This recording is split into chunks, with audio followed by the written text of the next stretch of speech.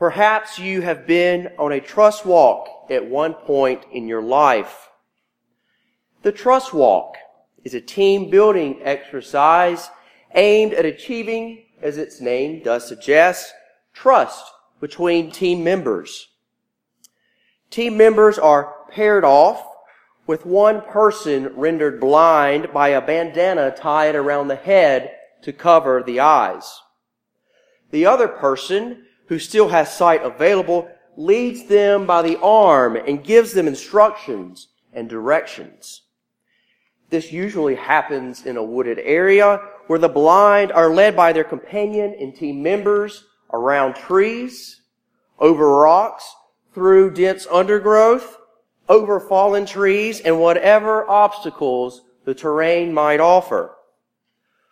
All the while, the person blind is left helpless and at the mercy of his or her companion, leading them on the path and telling them of the obstacles ahead.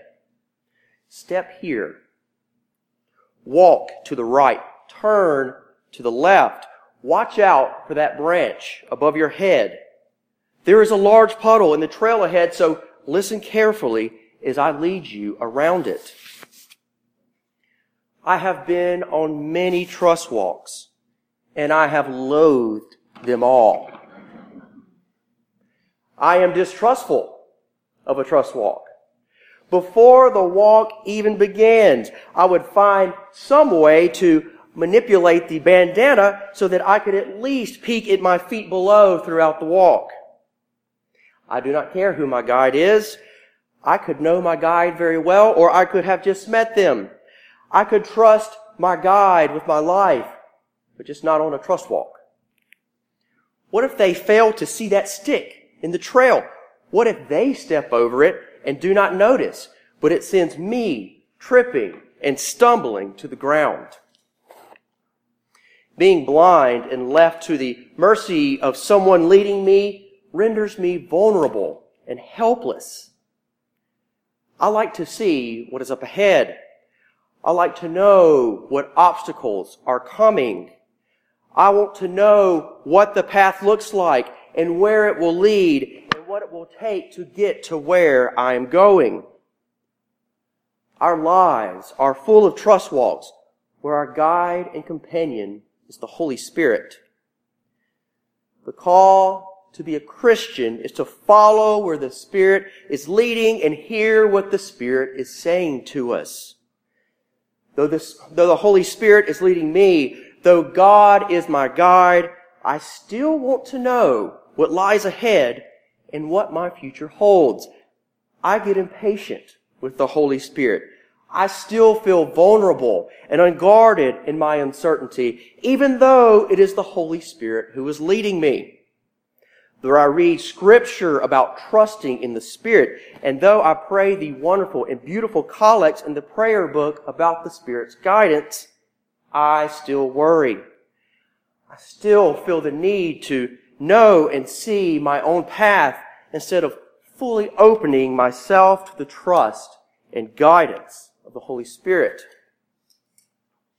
What strikes me today, or rather what strikes me about today's gospel lesson, is how much I wish to be like Bartimaeus, a blind beggar. He not only calls out to God, but he demands that God hear him. Jesus, Son of David, have mercy on me. He stops Jesus in his tracks.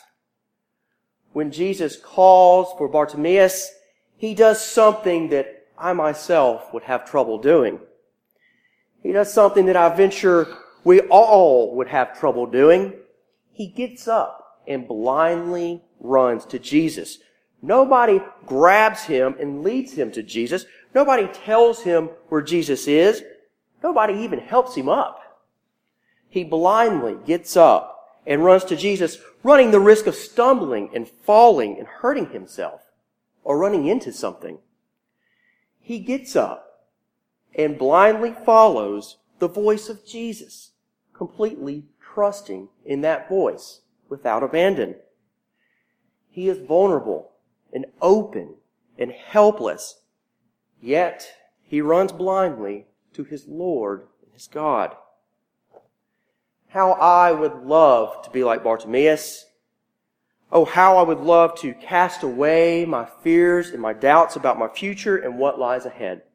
How I would love to completely and freely give myself over to God with the assurance that though I am blind to what my future holds, God is my sight. Just this past April, it was getting to be crunch time. I was graduating from seminary in a month or so, and I still had no clue where I would end up. Would I be a curate? Would I be a deacon in charge in a small town in the Mississippi Delta? Would Sarah be able to find a job? Where would John Owen go to daycare? Would we rent or buy our first house? How close to family would we be? Would Sarah be happy there? Or much less, would I be happy there? All of these questions were gnawing at me. It was getting crunch time, and I had many questions and no answers. So, I decided to call up my priest. I decided to call up my priest not so that he could impart his wisdom and guidance upon me, but because he is the dean of St. Andrew's Cathedral and works closely with the bishop. Since he works closely with the bishop, surely he knows where I'll end up, and that would be the answer to all of my questions. So I called him, not to catch up or to seek pastoral guidance from him, but I called him strictly to see what he knew about my future. I got off the phone with him, and Sarah asked, "Well, what did he say?" I told her, he gave me some Catholic prayer about trusting in the Holy Spirit and the slow work of God. Needless to say, it was not the answer I wanted to hear. I wanted an answer. I was tired of being blind to what my future held. I was tired of that trust walk with the Holy Spirit. I was tired of being led around trees and over rocks and through dense undergrowth and over fallen trees. I wanted this trust walk to end. I wanted to take off that bandana and see what my future held. I wanted to know in what city and what church I would be placed. And in God's good time, with the guidance of the Holy Spirit, in the middle of a grove, there's a glade. And in that glade, in the shadows of centuries-old magnolia, oak, cedar, and dogwood, there stands a simple brick church, a vibrant community of faith, where people have gathered for more than 150 years to find and be found by God, to raise their children in the faith, to bury their dead, and to bask in the comfort and support of fellowship as they travel along their spiritual journey. It is to that simple brick church that the Holy Spirit guided me on that long trust walk, never leaving me, but being with me the whole time. As I said earlier, our lives are full of trust walks. In this season, we are in the middle of a trust walk here at the Chapel of the Cross. This trust walk has another name, stewardship. Individually and communally, we are on this trust walk with the Holy Spirit. We are discerning our future together.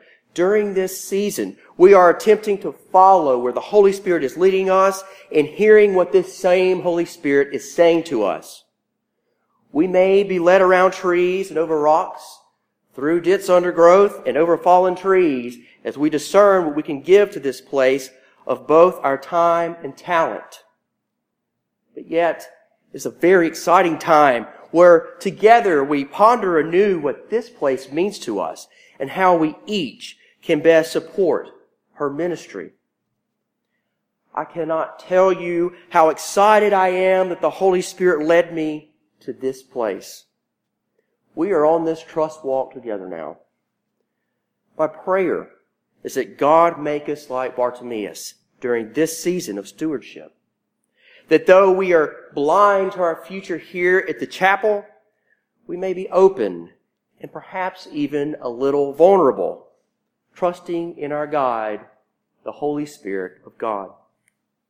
That though we are blind, we may run like Bartimaeus to the voice of God calling us. Amen. Amen.